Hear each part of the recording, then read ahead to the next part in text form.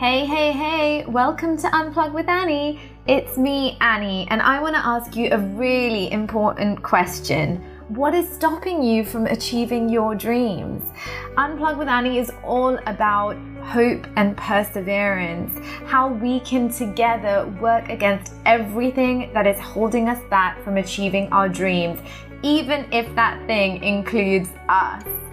I hope that you enjoy all the conversations. Don't forget to follow Unplug with Annie on IG and Facebook, and you can stay updated with everything Unplug on the website www.unplugwithannie.com. I love to say we need to leave everything on the dance floor that is life. I am rooting for you.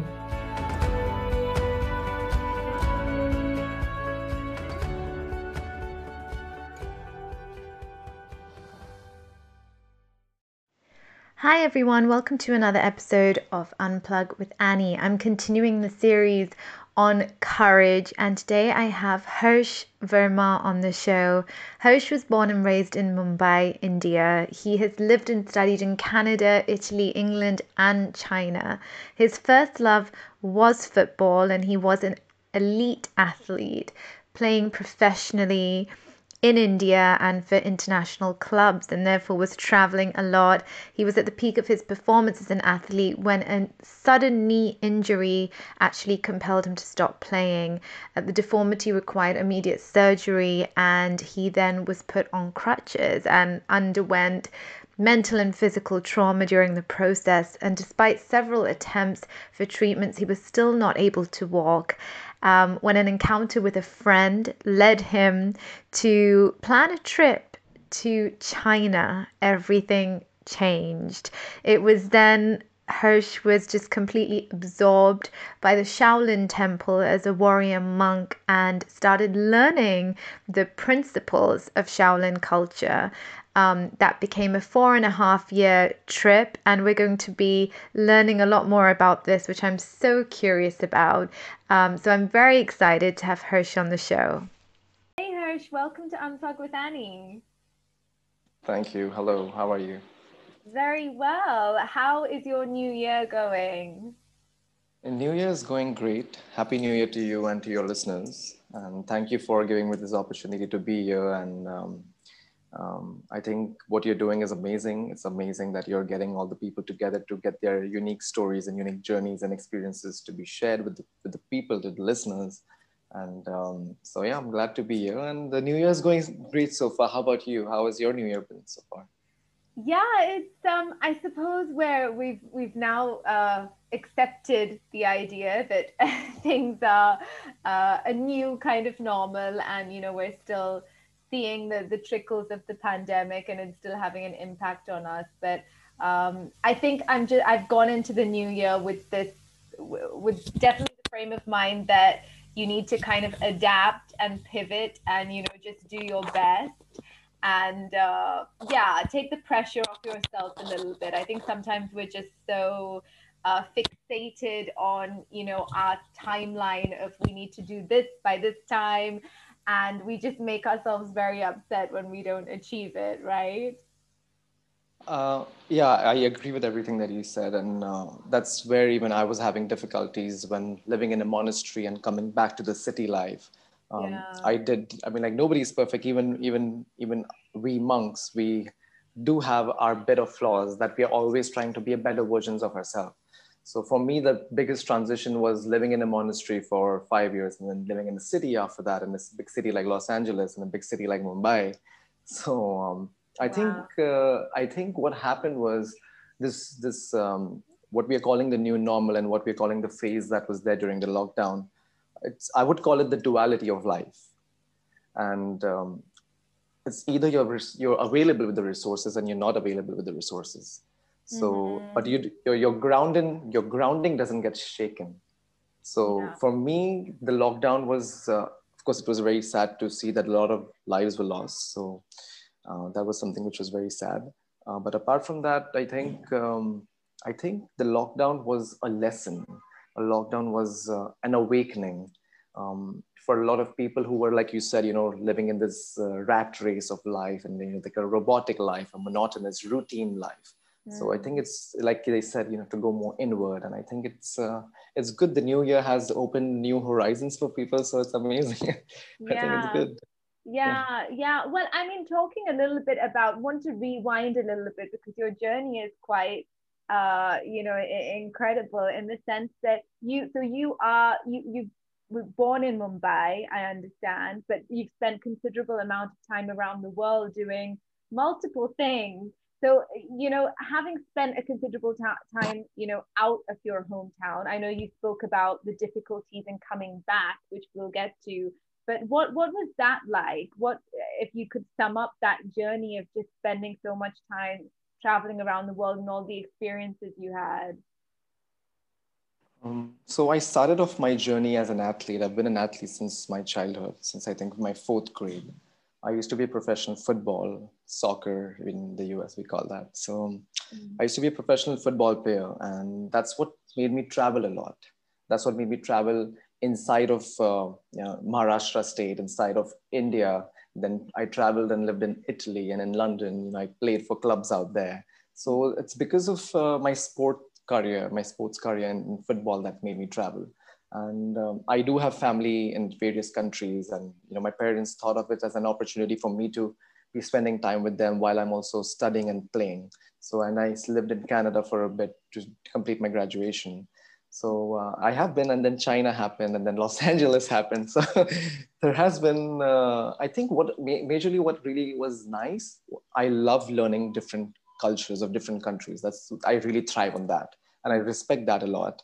And just to learn from people, their culture, and just the way their lifestyle is, and that's what really made me take up all these opportunities of going abroad.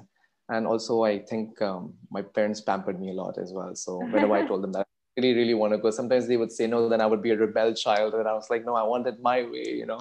So I've been a bit of, I would say, the teenager brat traits I've had, like how we all do.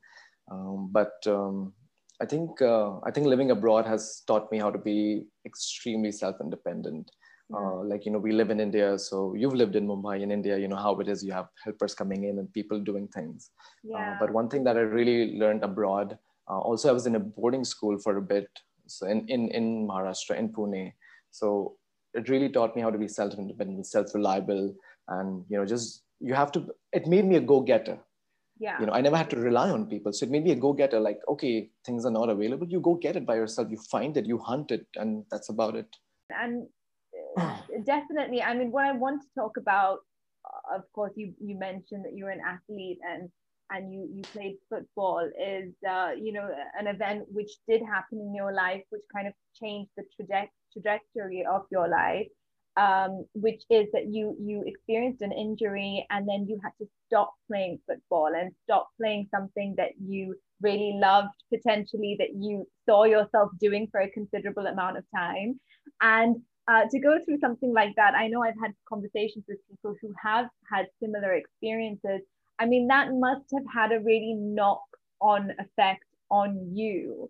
What was that experience like? And then to actually come to terms with the fact that you have to change what you're doing, you have to change what your plans are. To respond to that question, actually, I always wanted to be a professional football player. That was the stream and the career that I had chosen for myself. But being born in an Indian family, you know how it is. You have to complete your education. You need to get a degree. Sometimes they just push you to do an MBA, or you get join your father's whatever your father's business is or the family businesses. So there were all kinds of things that was happening at the same time. Um, but I never really left my passion for football ever, no matter what came my way. Like I always pursued it. But then, of course, the knee, the bone deformity happened, and then I had to get a surgery done. And the surgery led to a mental and a physical trauma.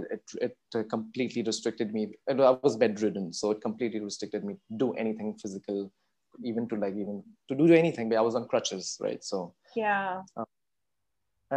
and yeah, I'm just like going back and I'm just living those memories as to how it was. But it was heavy. It it was really heavy.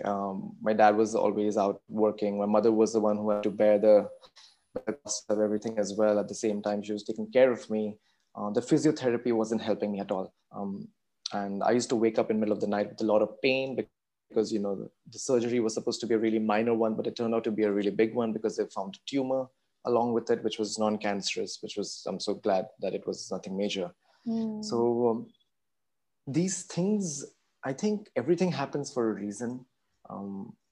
Whatever barriers that are put in your way, I call these things as barriers that you have to overcome. So everybody has a different experience. Everybody's journey is different. Everybody's barriers are different. It's up to you. It's like a maze. A life is like a maze. How you find your way out of, you know, going and overcoming the barriers and reaching to one point, and then going to the level 2, then level 3, and level 4. There are like n number of levels.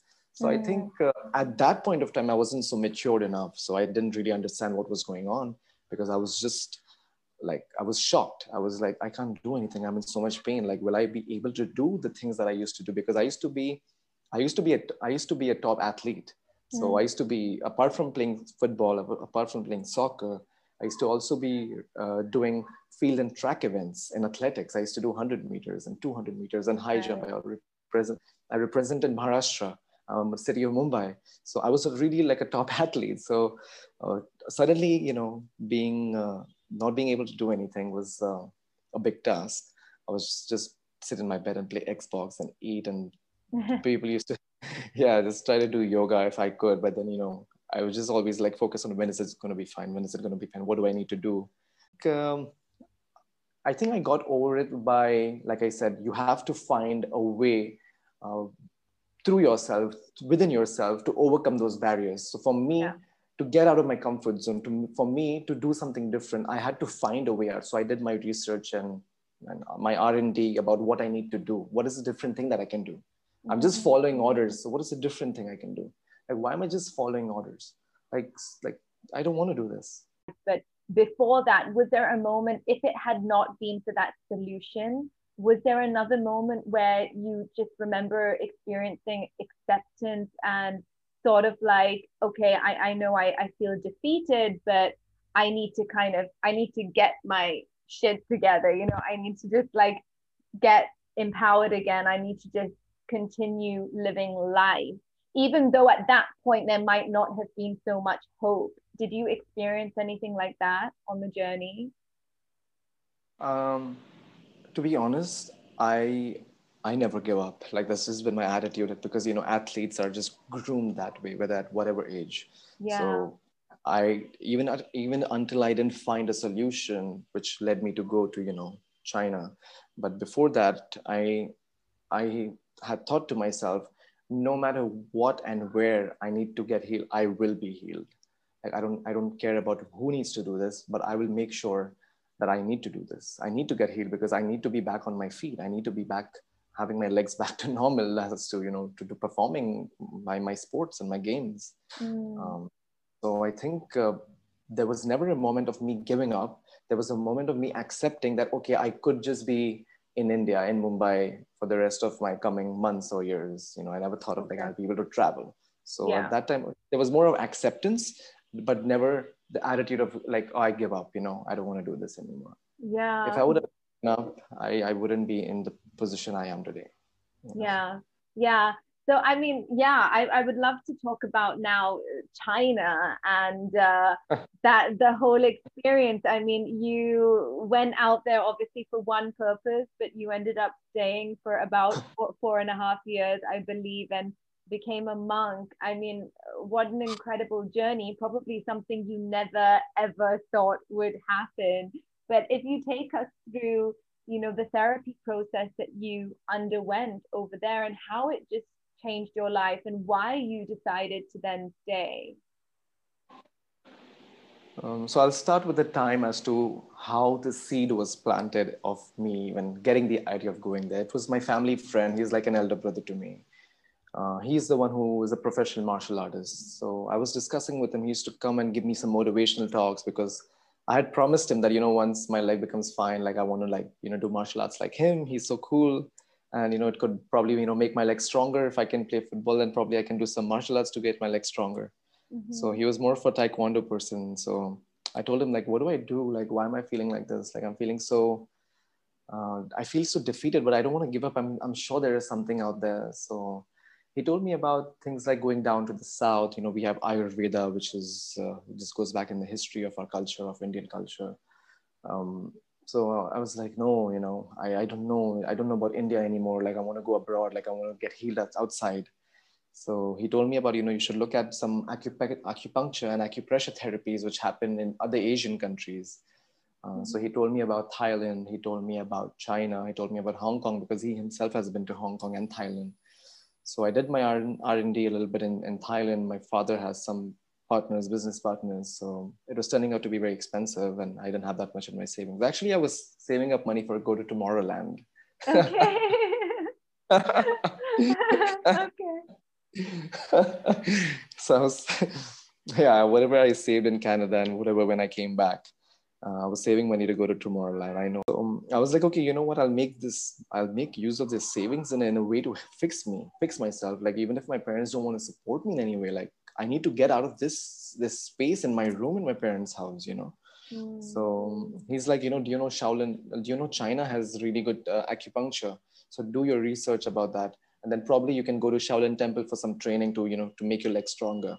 So I did some research. So the hospital in Beijing, the cost was extremely high. And then I went on the Shaolin Temple website since he mentioned about Shaolin Temple. He never said that Shaolin does therapy or anything. But then my search narrowed down to finding out, oh, Shaolin has a medicine section where they heal people. So I reached out to them. I wrote an email. First time, no reply. Second time, no reply. Third time, no reply. Then the fourth time, I got a reply saying that, Wow. yeah, we do have a medicine section and, we do these therapies. It's a very old place. It's traditional. It's the way I imagined.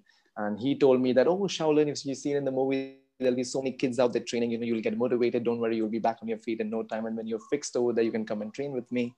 I said, okay, cool. You know what? They replied to me. So what do I do now?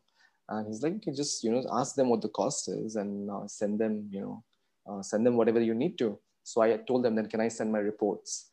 So they said that, yeah, send your reports. We'll show it to our doctors because there's nobody out there who speaks English, only the Foreign Affairs Office. So they were the one who were communicating. There's just one person in the office, Mr. Wong, you mean. Now he's retired and his assistant now has become the main person, Levy.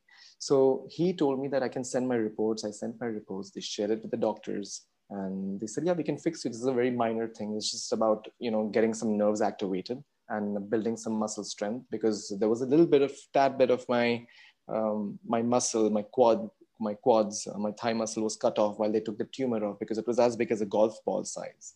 Okay. So that's when I lost a little bit of muscle mass. So that's where it became hollow. So I used to limp and walk. So that was another challenge. So I had to eat a lot of proteins and carbs and, get muscles mass filled in there in the missing spot. So the doctor told me that, yeah, you can come. And then this is the costing they sent me. And I was like, okay, they sent me everything. I told my family friend, his name is Pratik Bhaiya. And then now the next part was to convince my parents. And my parents, as soon as we both planned what we need to tell our parents and this and that, my parents were like, "What? China? Like, why would you go to China? Like, we have family in the UK, we have family in Right. in the US. You've gone to Italy. Like, why would you go to China? We don't know anybody over there. You know how Indian families are. Indians are spread everywhere. So that my mother was like, you won't even get good food over there. What are you going to eat and stuff like that? And they eat like these weird things and all those. I said, listen, it's Shaolin Temple. I'm sure it's a very sacred place. Like, I need to do this. So they used to meet this family friend of mine, Pratik Bhaiya, behind in my absence because obviously I was not going out of the house much. So I think he did like most of the part of convincing them, and everything turned out to be me booking my flight tickets and everything, and I got my visa approved. I got a 6 months visa, like a 180-day visa, and then I'm on the flight to China. I was just Okay. after it was just after 2014 Christmas on the 27th December. I landed in China 2014 27 December. I Okay. won't forget that day. Yeah. Okay. Okay. Yeah. Amazing. And so you went out there and on a 6 month visa, I uh, know. but you stayed for a very different amount of time. So what happened out there? The funny part was I'm allergic to mushrooms, like major allergy. Like that's the only thing I'm allergic to. I Okay. land, I landed. It was almost sunset, um, and I was picked up by this lady. She's a taxi driver for all the people, all the foreign students who come to the temple. She was in fact Mr. Wong Yumin's daughter as well. So she took me to the temple, and it became dark, and I was like, I hope I'm not getting abducted or kidnapped or something. It was getting dark. I can see the because where am I? I can see people, and it's peak winters, right? It's December, so it's Right. peak winter season, and it's cold, and I'm just wondering, like, I hope I'm not in the wrong place or something. And then I reached my dormitory, and there's a foreign disciples home. That's where all the foreign students initially, they come and they stay there. That's where even I stayed for my first 1.5 year. And so I got mushroom soup, and I wasn't aware it was mushroom. I just got to know it's soup, and I had Okay. it just the night, my first night. And then I woke up with like a lot of rashes, whatever the reaction was to it. Then I had to been taken to a hospital to get an anti-allergy shot and everything. So that Oh was my no. that was my start to the temple, and I was like, oh my god, like serious. And then later on I found out there are 33 different types of mushrooms itself in China that they Wow. eat. Wow. So, and then my healing started, and that was the most important part for me, that I saw in the daylight that the temple, the red, the green, the gray, and how the kids are just running in the morning and training, and the atmosphere just felt so serene. The cold wind, the cold breeze was just so pleasant, and it felt so, there was a state of serenity in there. So I Mm. was like, I'm in the right place. I just need to focus on fixing my legs. Don't divert your mind on anything else. That's yeah. Wow. So did you get healed and then you decided that this is where I want to spend more time and actually commit to becoming a monk? What kind of convinced you to make that decision then and stay? It was after my 3 months I had spent in the temple. I finished 3 months, and this is in my third month of my therapy. I used to have 13 needles, the acupuncture needles on my right leg, where I got operated. I used to have 30 needles a day. And the day I didn't have my needles, I used to be given some physio exercise kind of a thing, like in the Shaolin that they do for strengthening. So I think it was just before my parents came to visit me in April. So just before my parents came to visit me, that's where I started feeling much better with my leg. I started jogging. I started doing a little bit of tuck jumps, and just basic, I could feel the strength coming back. Mhm. And of course, the medicine, the medicines, the traditional medicines, those the herbs that we eat over there, I was being given those, and the needles were helping. The acupuncture was helping. Then I was asked to do some things back in the room in my dormitory, so I used to be taking care of that as well. So it was in between my third and fourth month, I decided that this is a place that is going to transform me. If I really, really want to transform my life, if I want to do something completely different and not be a sheep in any way, I Mm. need to stay in this place. I need to commit to this place. And I decided, I was like, my parents come, I'm going to tell them that I'm going to stay here for at least a year. Okay. So yeah, but I never Wow. decided that I want to be a monk. I decided that I want to stay as long as I can. You know. Okay. Wow. Yeah. Wow. I mean, so we hear. I think the majority of the world know Jay Shetty now, and he released a book recently called Think Like a Monk. And I think what's very interesting is it's obviously principles that he learned, which it's about the fact that anyone can really apply these principles in their life. So what principles, I mean, now that you're back and you've transitioned back to city life after spending so much time there, how do you ensure, other than the fact, of course, you have an academy, but how do you ensure that those principles are kept? And if you had to kind of condense it down to a few principles which are just integral to your everyday practice, what would those principles be? So the thing that obviously I learned in the temple as a monk, and the things that I apply, there are certain things I won't be able to apply because it's the environment you're in. It's the adaptability that um, you have to embrace. Mm-hmm. You have to embrace the environment that it's bringing you into. And I personally feel the biggest thing that I ever learned out there for me as an individual, and also others that can apply, is to listen. It's so important to listen. Okay. And because we are, like I said initially, in the beginning when we spoke, that we're just always in a rush, and we just want to get things done, but we don't completely take time to listen. Listening has to be right. And it only becomes right if your breathing is right. Okay. So I think my major takeaway was, I learned to nurture my breath in every aspect that I do that involves my five senses, whether I'm in the monastery or whether I'm not in the monastery. With Okay. the way I speak, the way I listen, the way I observe, the way I look at things, the way I feel things, it all comes through your breath work, because Shaolin principles completely depends on breathing through movements. And it's not just the physical and the hardcore training or the soft training. It's also just the way we are talking right now. The Zen principles, the Zen philosophy, it's all about just being, it being, of course, being in the moment is very important, but are you enjoying while you're being in the moment? Are you mindful about what you're speaking? Are you mindful about that this is where your complete undivided attention needs to be? Mm. So Zen principles can be applied in daily lives, I personally feel. When we are cooking food in the kitchen, we're completely mindful as to what's the recipe, what are the spices, how much of the contents and the ingredients need to be around. So when you're just focused on that cooking, you already attained Zen. When you're sleeping, you're like completely thinking of how your mind and body need to rest at night. You're completely at Zen.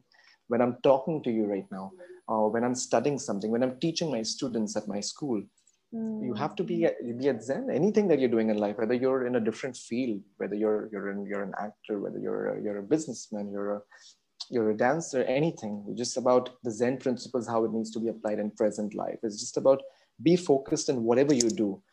Don't multitask, because where focus goes, energy flows. Yeah. So you need to apply your focus at one thing at a time. For you need to attain Zen. You will attain Zen. You don't need to focus and run behind on attaining Zen. When you're engrossed in when you're engrossed in what you're doing, when you're committed to what you're doing, you're already doing great for yourself. And Yeah. another thing that the biggest take back was, I used to fluctuate. I used to be very flaky about certain decisions in my life, because I think I've lived in different countries. I used to do a lot of trial and error, but Shaolin taught me how to be committed. Wow. Wow. Committed to my art, committed to myself, committed to the principles that I carry as a monk, committed to the fact that now I have my Shaolin Temple school called Warrior Monk Academy. What is the purpose? I found my purpose. Everybody has a purpose, and everybody needs to tap inside of them to find their purpose. Whether they don't need to go in a monastery, they don't need to go to like in a naturistic place. It's nice to go there. It brings you back in your center. It realigns you. It aligns you completely, of course. But there might be circumstances that does not. You don't have time to go there. Either you remove time, or either you meditate at least 10 minutes a day to channel yourself and bring yourself back in the center, to find your gravity, to find your purpose. Every day we have a purpose, whether you find your main purpose of life, or whether you find a purpose that you need to fulfill on daily basis. I personally feel you can do this anywhere in the world.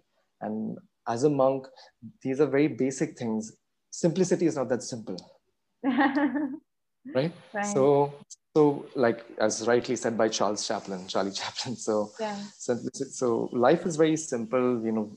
Our choices that we makes it complicated. Our mind is the most beautiful thing, but it can also be the most destructive thing at the same time. So Yeah. we get a million thoughts a day, and it's like a popcorn, like how you make a popcorn, right? So it's like it keeps on popping, and it depends on what you catch.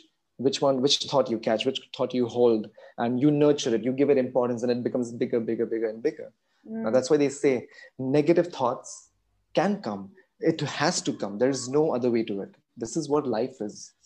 The yin yang philosophy of duality of life. People have positive thoughts and negative thoughts. Even monks have positive and negative thoughts. It's about how much effort are you putting in order to be mindful about whether it's negative thoughts, but negative thoughts in pursuit of positive action. Turn it into positive action. I'm writing a book, and I'm writing all these experiences down, and the spirituality that's there in martial arts and the Zen philosophy of the Zen Buddhism, the Shaolin culture. It was roots back to India. It was started by an Indian monk called Bodhidharma. So I'm writing something. I'm writing my manuscript. It's been 3 years. I'm going to take a few more years, and pen it down. But yeah, these are some of my basic takeaways that I still apply. And yeah. Wow. So I mean, I think you rightly mentioned, the importance of being present. I think, multitasking has become so, especially now that we all have a device at our at our right side, or in our pocket. It's just, it's so accessible now that it's created this culture of multitasking, because we've realized that we can try, and we can try and do it in such a way that no one even knows that we're doing it. I think we think that we're smarter than we are. But I love what you said about the popcorn analogy, because I think it is that, isn't it? It's the acceptance of positive and negative thoughts, but which one are you watering and feeding the most? And I think that was a really important point. What if you had to say, like, the biggest lesson? Would it be that? Would it be the listening that you mentioned, and the importance of being present? If you had to just pick one of the biggest lessons that came out of the whole experience. I think my biggest lesson as a monk that has taught me is we are always focusing on the seed. Let's plant a seed. Oh, you planted a seed. Let's nurture the seed. But nobody's talking about the soil that you need to cultivate first. So for me to go in depth of things, anything that I do, I will look at the soil first. I will evaluate, I will nurture and find the soil. Whether is this the right soil where I can put my seed?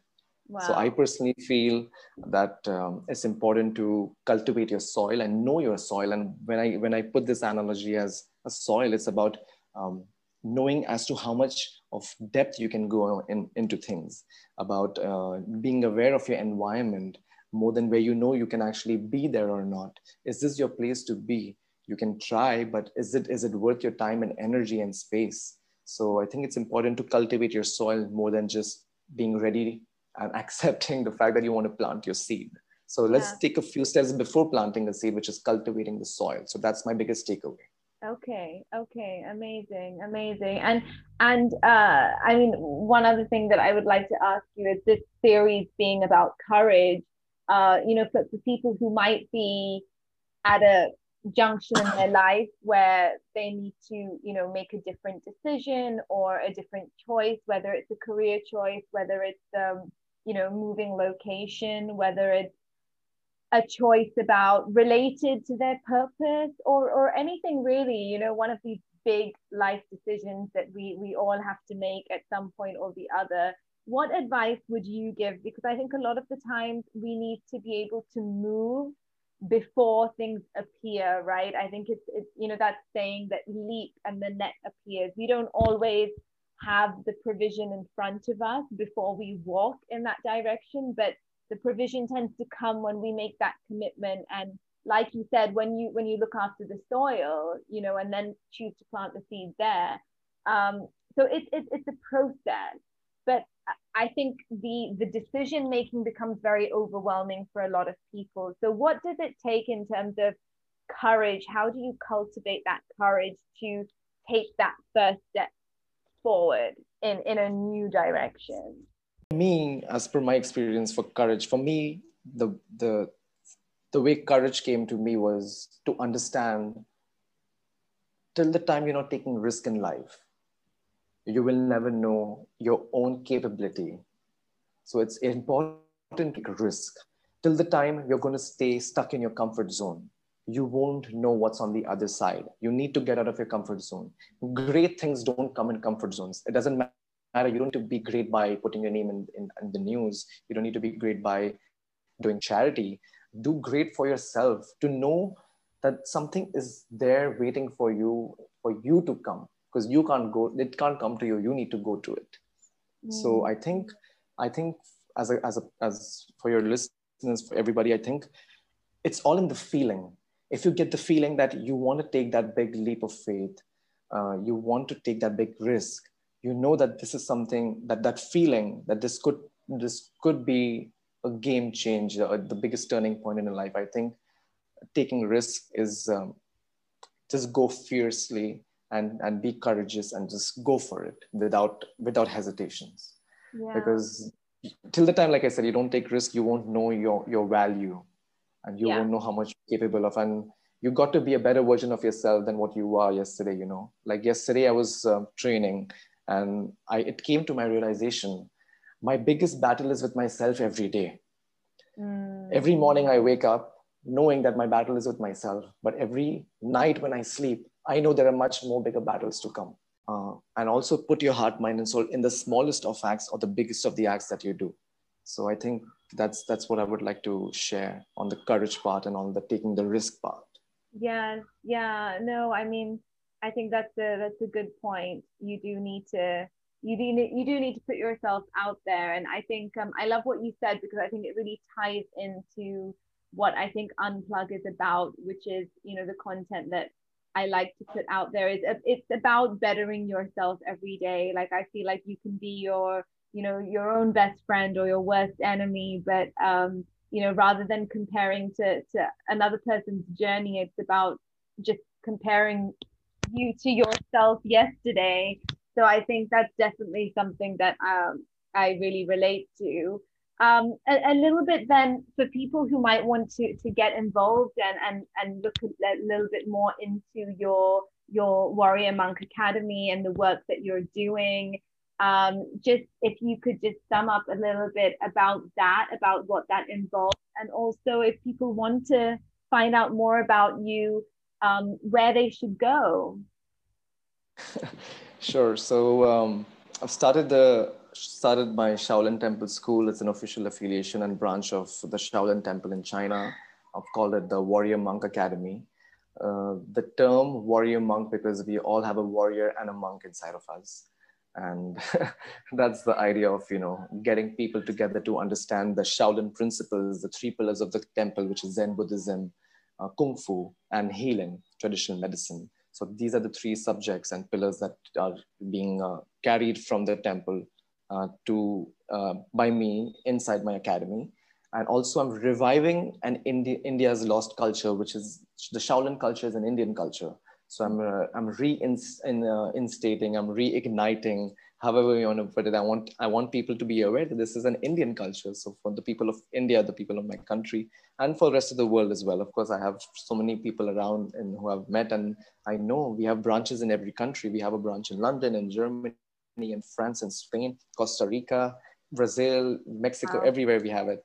So in India, the responsibility is given to me, as a warrior monk. I want to carry the authenticity through my traditionality. They can go on the Warrior Monk website. It's www.warriormonkacademy.com. I have a lot of blogs that I've written.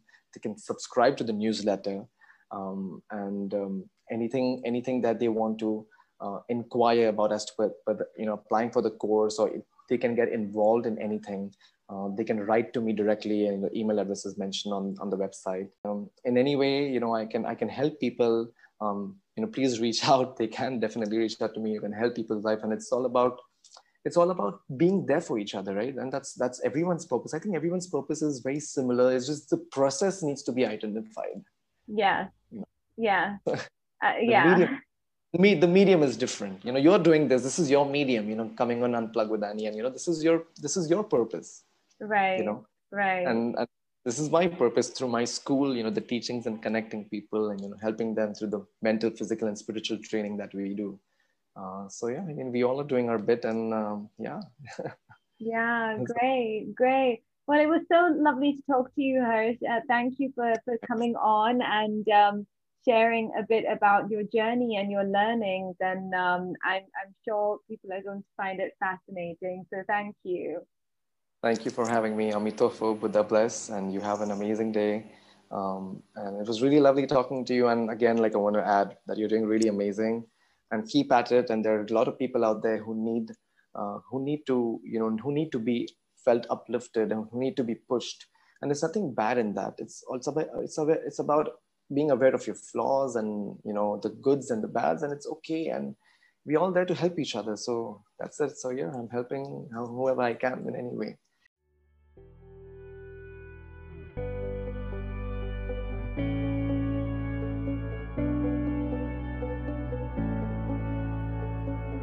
That's it from me today on Unplug with Annie. Until next time, remember you can stay tuned with everything Unplug on www.unplugwithannie.com. I'm going to leave you with one of my favorite quotes from Mandy Hale.